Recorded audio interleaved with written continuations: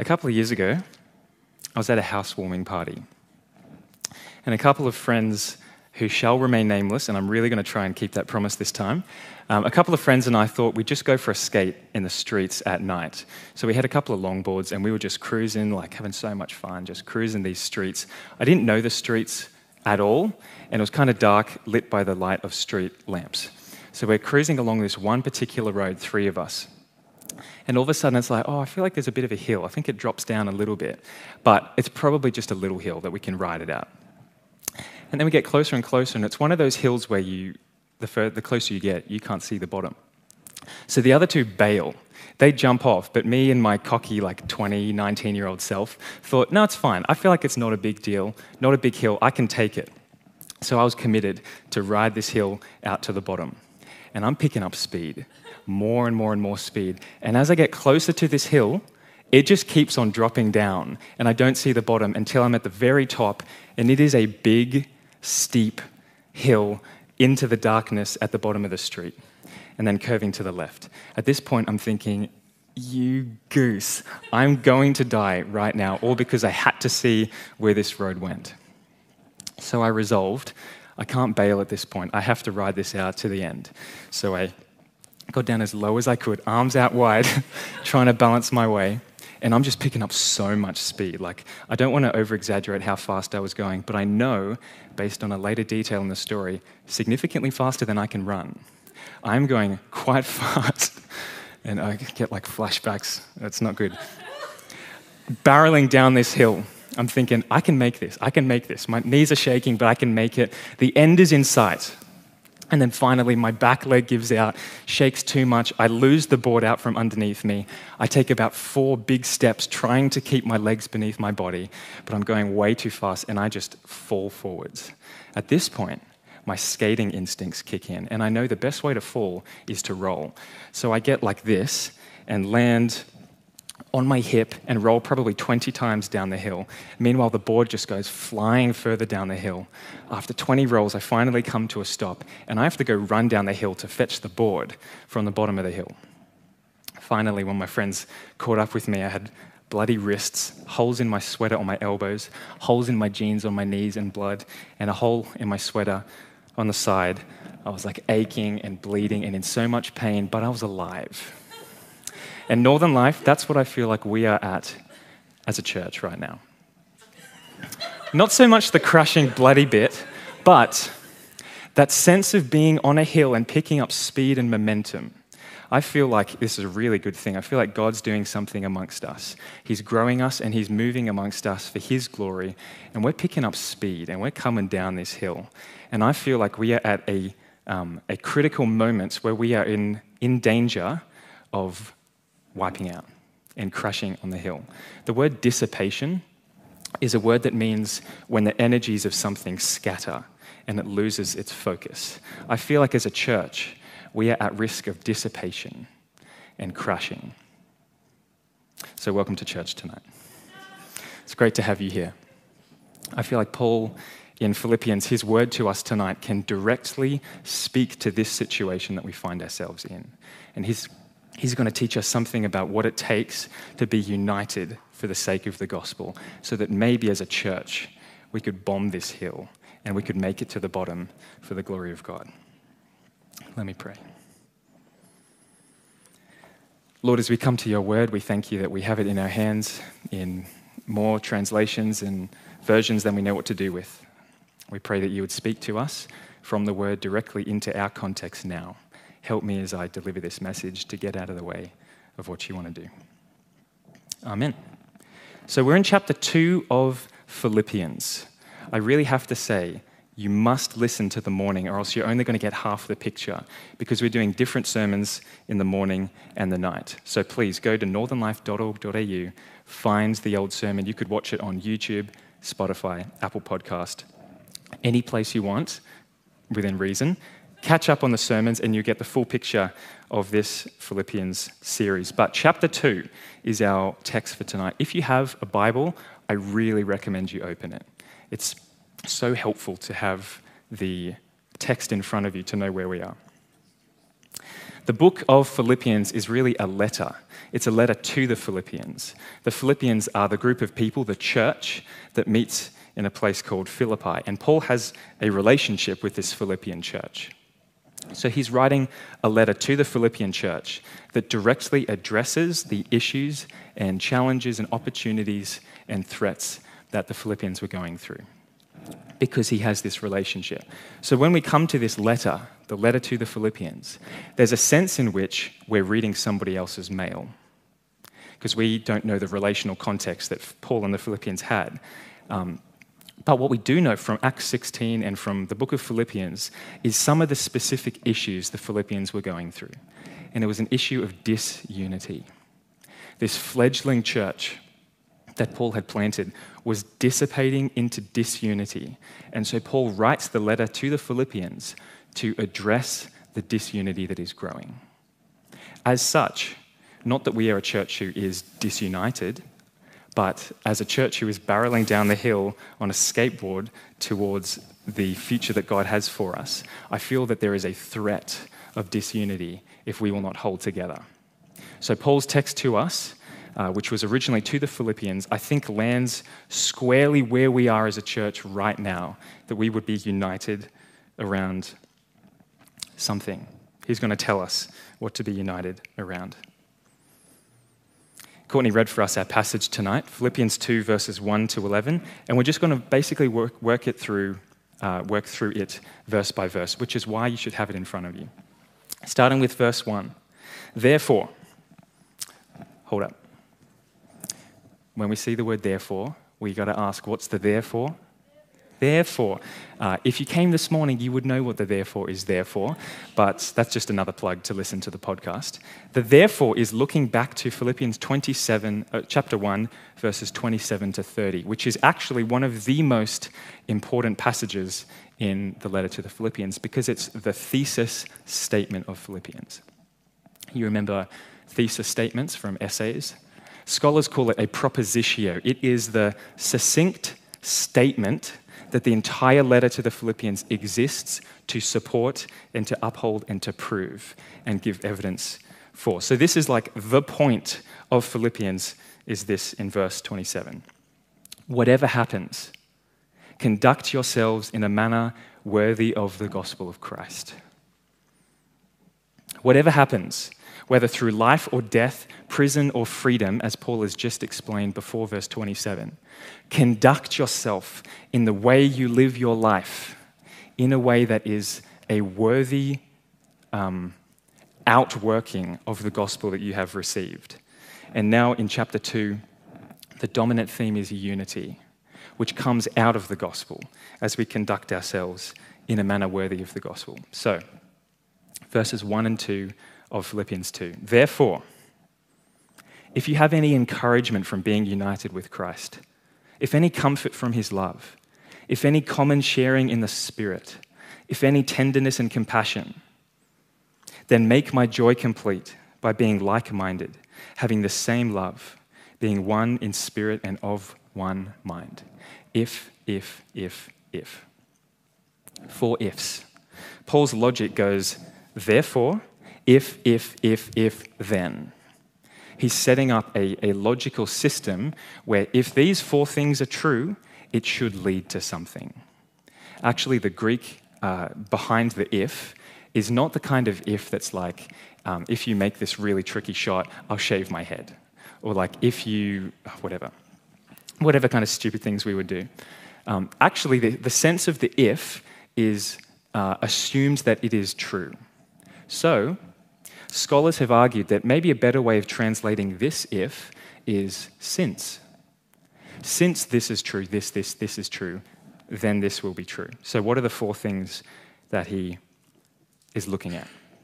Number one, since you have encouragement from being united with Christ, that means a stirring and a prompting that comes from your active relationship with Jesus. Number two, since you have comfort from his love, Christ's love compels us. Number three, since you have common sharing in the Spirit, of course, the Spirit is what we have in common, the Holy Spirit given to believers. Number four, since you have tenderness and compassion as the Holy Spirit moves in us to bring out the character of Jesus as tender and compassionate. Since then.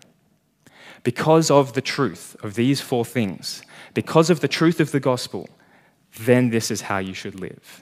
And these are the four things that Paul says we should do since the gospel is true. Number one, we should be like-minded. Number two, have the same love. Three, being one in spirit and being of one mind. Do you notice any patterns in these four?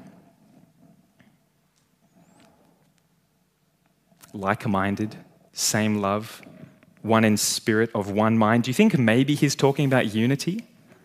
Do you think maybe he's saying that since the gospel is true in these four areas, that compels us to unity? Every one of those four things concerns the unity of the Philippian church. It's a call to unity in the light of the gospel in verses 1 and 2. Moving down to verses 3 and 4. Therefore, if, or since, then, 1, 2, 3, 4, dominant idea being unity. Verse 3, do nothing out of selfish ambition or vain conceit. Rather, in humility, value others above yourselves, not looking to your own interests, but each of you to the interest of the others. For Paul, there is no place amongst the community of faith for selfish ambition and vain conceit that would seek to elevate you, yourself, up above the others. There is no place. He says, do nothing. The Greek behind vain conceit is literally empty glory. I like that because I think that's what it is. When you assert yourself higher than you should be, it is an empty glory that you receive. And I think in Australia, we're actually probably pretty good at chopping the people down who put themselves up. We call it tall poppy syndrome, which is maybe not a good thing, maybe a partly good thing. But Paul has in mind a much deeper humility, that we would not be a people who, through selfish ambition, motivated by a heart that wants to give glory to us, raise ourselves above others.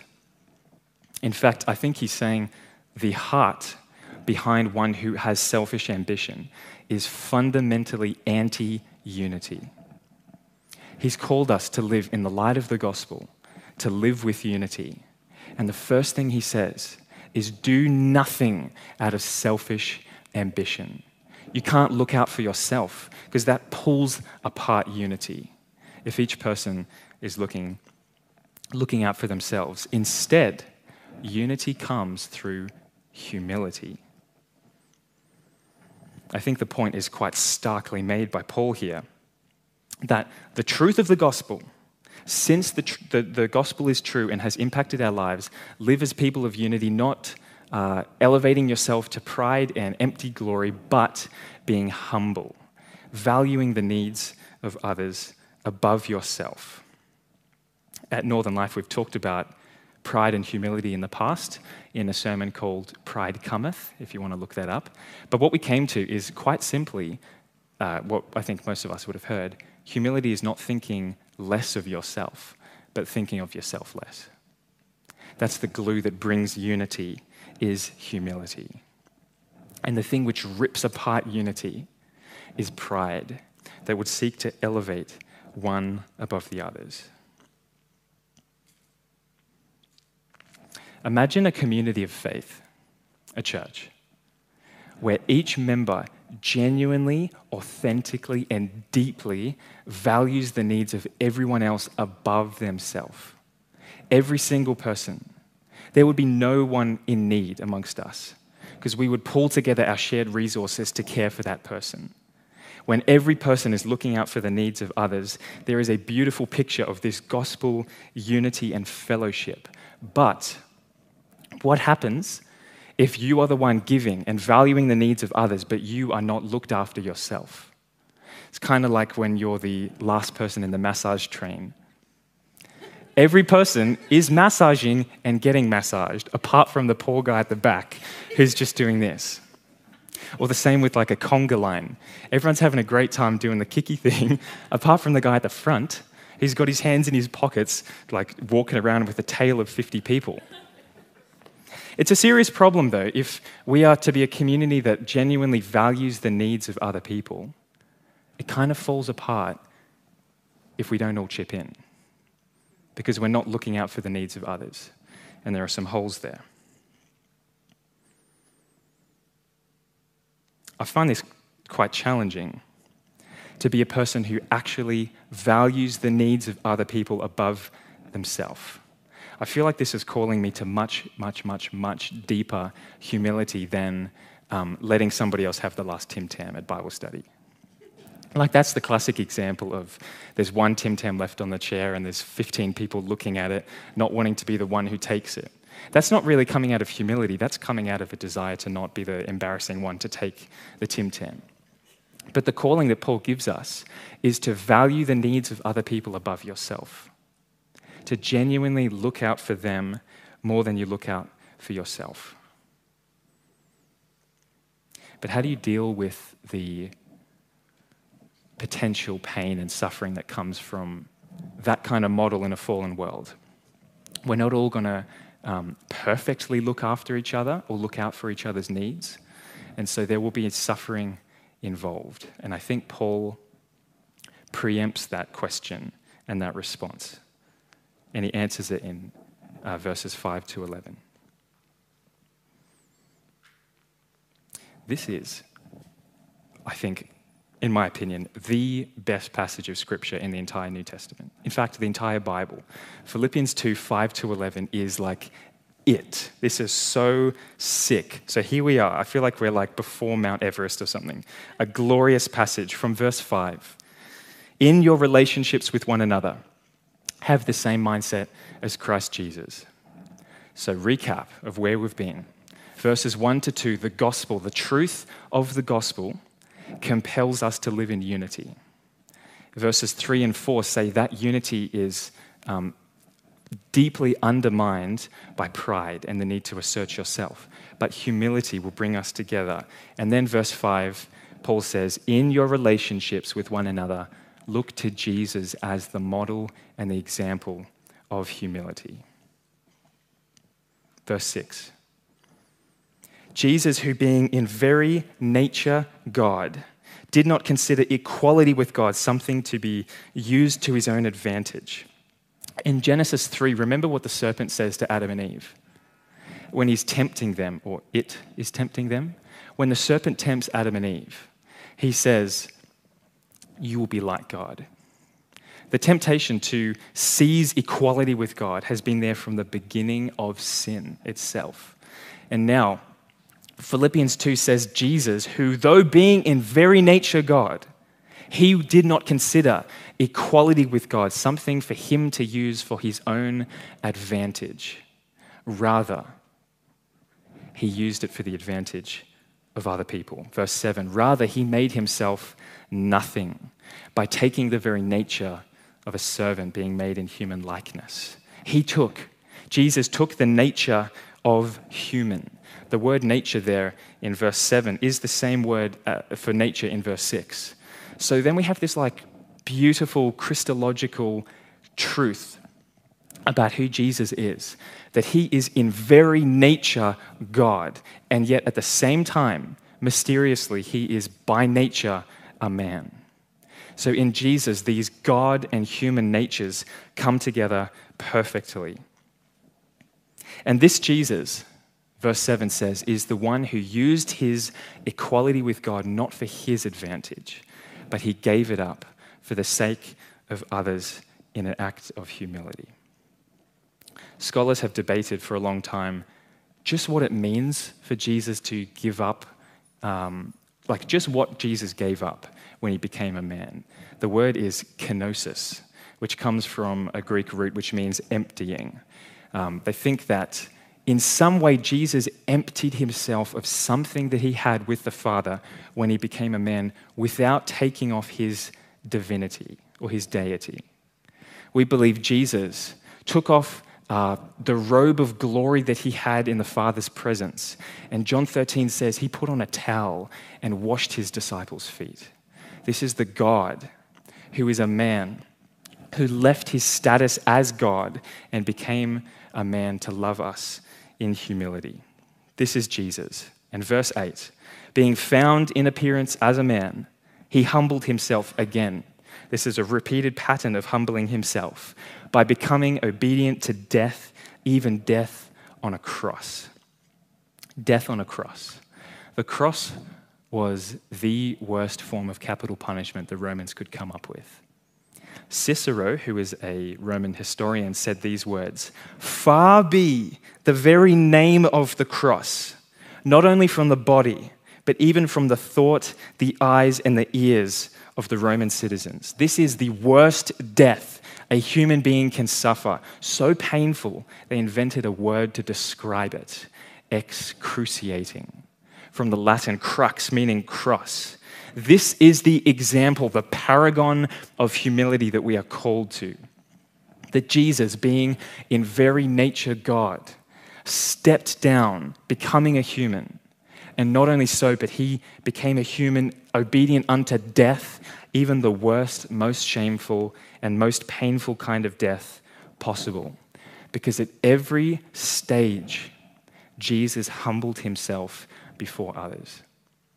In his birth, he takes off the robe of glory he had in the Father's presence to take the nature of a baby.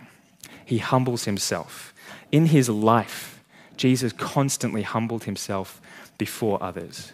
When he washed the disciples' feet, when he was tired, but he still had that conversation and still healed that person. And in his death, we find the best and the biggest and the most wondrous example of the lengths that Jesus would go to humble himself before others. At every stage of Jesus' life, he humbled himself and humbled himself before others and humbled himself. I'm going to read this glorious passage all the way through from verse 5 to 11. And I want you to listen to it with the setup that we are actually looking to Jesus as our example. That something that Jesus has done is to be a pattern for the way we live. Verse 5 says, in your relationships with one another, have the same mindset as Christ Jesus. So from verse 5, in your relationships with one another, have the same mindset as Christ Jesus, who being in very nature God, did not consider equality with God something to be used to his own advantage. Rather, he made himself nothing by taking the very nature of a servant, being made in human likeness, and being found in appearance as a man, he humbled himself by becoming obedient to death, even death on a cross. Therefore, God exalted him to the highest place and gave him the name that is above every other name, that at the name of Jesus, every knee should bow in heaven and on earth and under the earth, and every tongue acknowledge that Jesus Christ is Lord to the glory of God the Father. Someone please say amen. Amen. This is like it. This is the best scripture. The paradigm of the kingdom. The paradigm of the kingdom is that those who humble themselves will be exalted. And Jesus, in his birth, his life, and his death, shows us that paradigm of descension and then ascension to unfathomable glory. And that's what Paul gives us. These 5 to 11 is a staircase down to the depths of humanity, that this one who is in very nature God stepped down and became human, and he became a servant, and he washed his disciples' feet, and he became obedient to the cross. And in that lowest moment, God exalted him like a balloon held underwater that blasts out. And now Jesus is ascended to the right hand of the Father in heaven with the name that is above every other name. This is the paradigm of the kingdom, is that humility leads to glory. Not our glory, but the glory of the Lord. So what are we talking about? Unity. This whole epic scripture is plastered with the banner unity over it, that we are to look at the humility of Jesus and the pathway of humility leading to glory in the end. We look to the example of Jesus and we conduct ourselves likewise. That we would have unity together because of our humility. If you feel like you're the one at the end of the massage train, giving and not getting anything, remember that there's a cross that shows that those who humble themselves will be exalted ultimately, because our Savior was. Sometimes we don't, all of the time, we don't love each other perfectly so that we all fill each other's needs. But amidst the suffering and the kind of injustice and the weirdness that comes along with that, there is a cross-shaped humility that bears the cost, because Jesus bore the cost for us. But remember the cross. The cross means humility, and it leads to our unity. In fact, the cross is not only the prime paragon example of unity, of humility, which leads to unity, it is the actual thing that unites us. And so we look to the cross for two reasons. The first is that in the cross, our Savior purchased our freedom and redeemed us, that we would be alive and can gather here today. We sit, most of us, in the power of the cross. And we look to the cross as the example of humility and of laying your life down before others that would bring unity together in the cross. As we close, I'm going to invite the band to come up. Northern Life, as we start to gather speed on this metaphorical skateboard, riding down the hill, we pick up speed and God starts to do something amongst us. Let us not dissipate into disunity and discord and a lot of other words that begin with dis, but let us, by keeping our eyes fixed on the cross and the example that our Savior gave us of a radical humility, let us be united so that for the glory of God, we may ride this thing to the end that God has for us, for His glory and not for our glory. And as we do that, as we lift up the name of Jesus, even right now, in a couple of minutes, as we lift up the name of Jesus and we give glory to the one who is worthy of everything we could ever give Him, let it bring us together. We lift up the name of Jesus and it unites us. And anything that was seeking to pull us apart, any selfish ambition is laid at the foot of the cross in humility and wonder and worship before our Savior. You could not pay me enough money to jump back on that skateboard. But I cannot wait for the future of this church. If we will be a church that lifts up Jesus and looks to the example of the cross, and it will bring us together, we can transform Hornsby for the glory of God.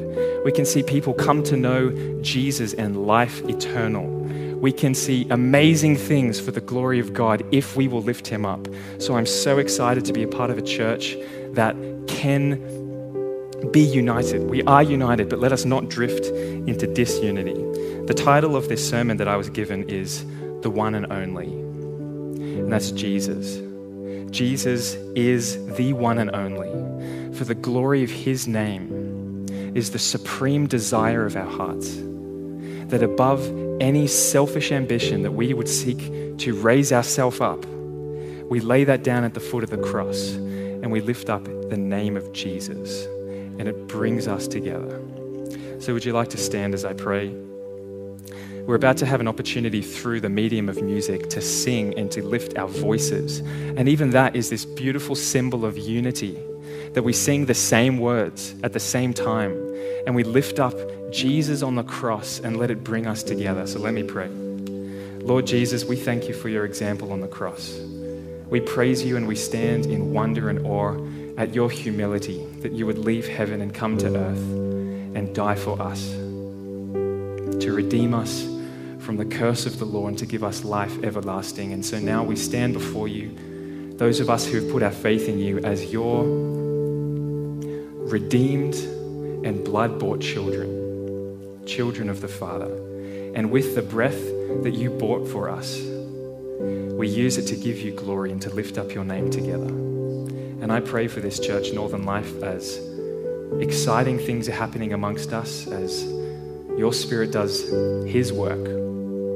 May we not drift and dissipate into disunity, but instead, Lord, by the example that Jesus showed us, may we in humility be united under the name of Jesus, the name above every other name. Do something powerful amongst us in this church for your glory. For your glory, Lord. And then together, as the people of God, we say, Amen.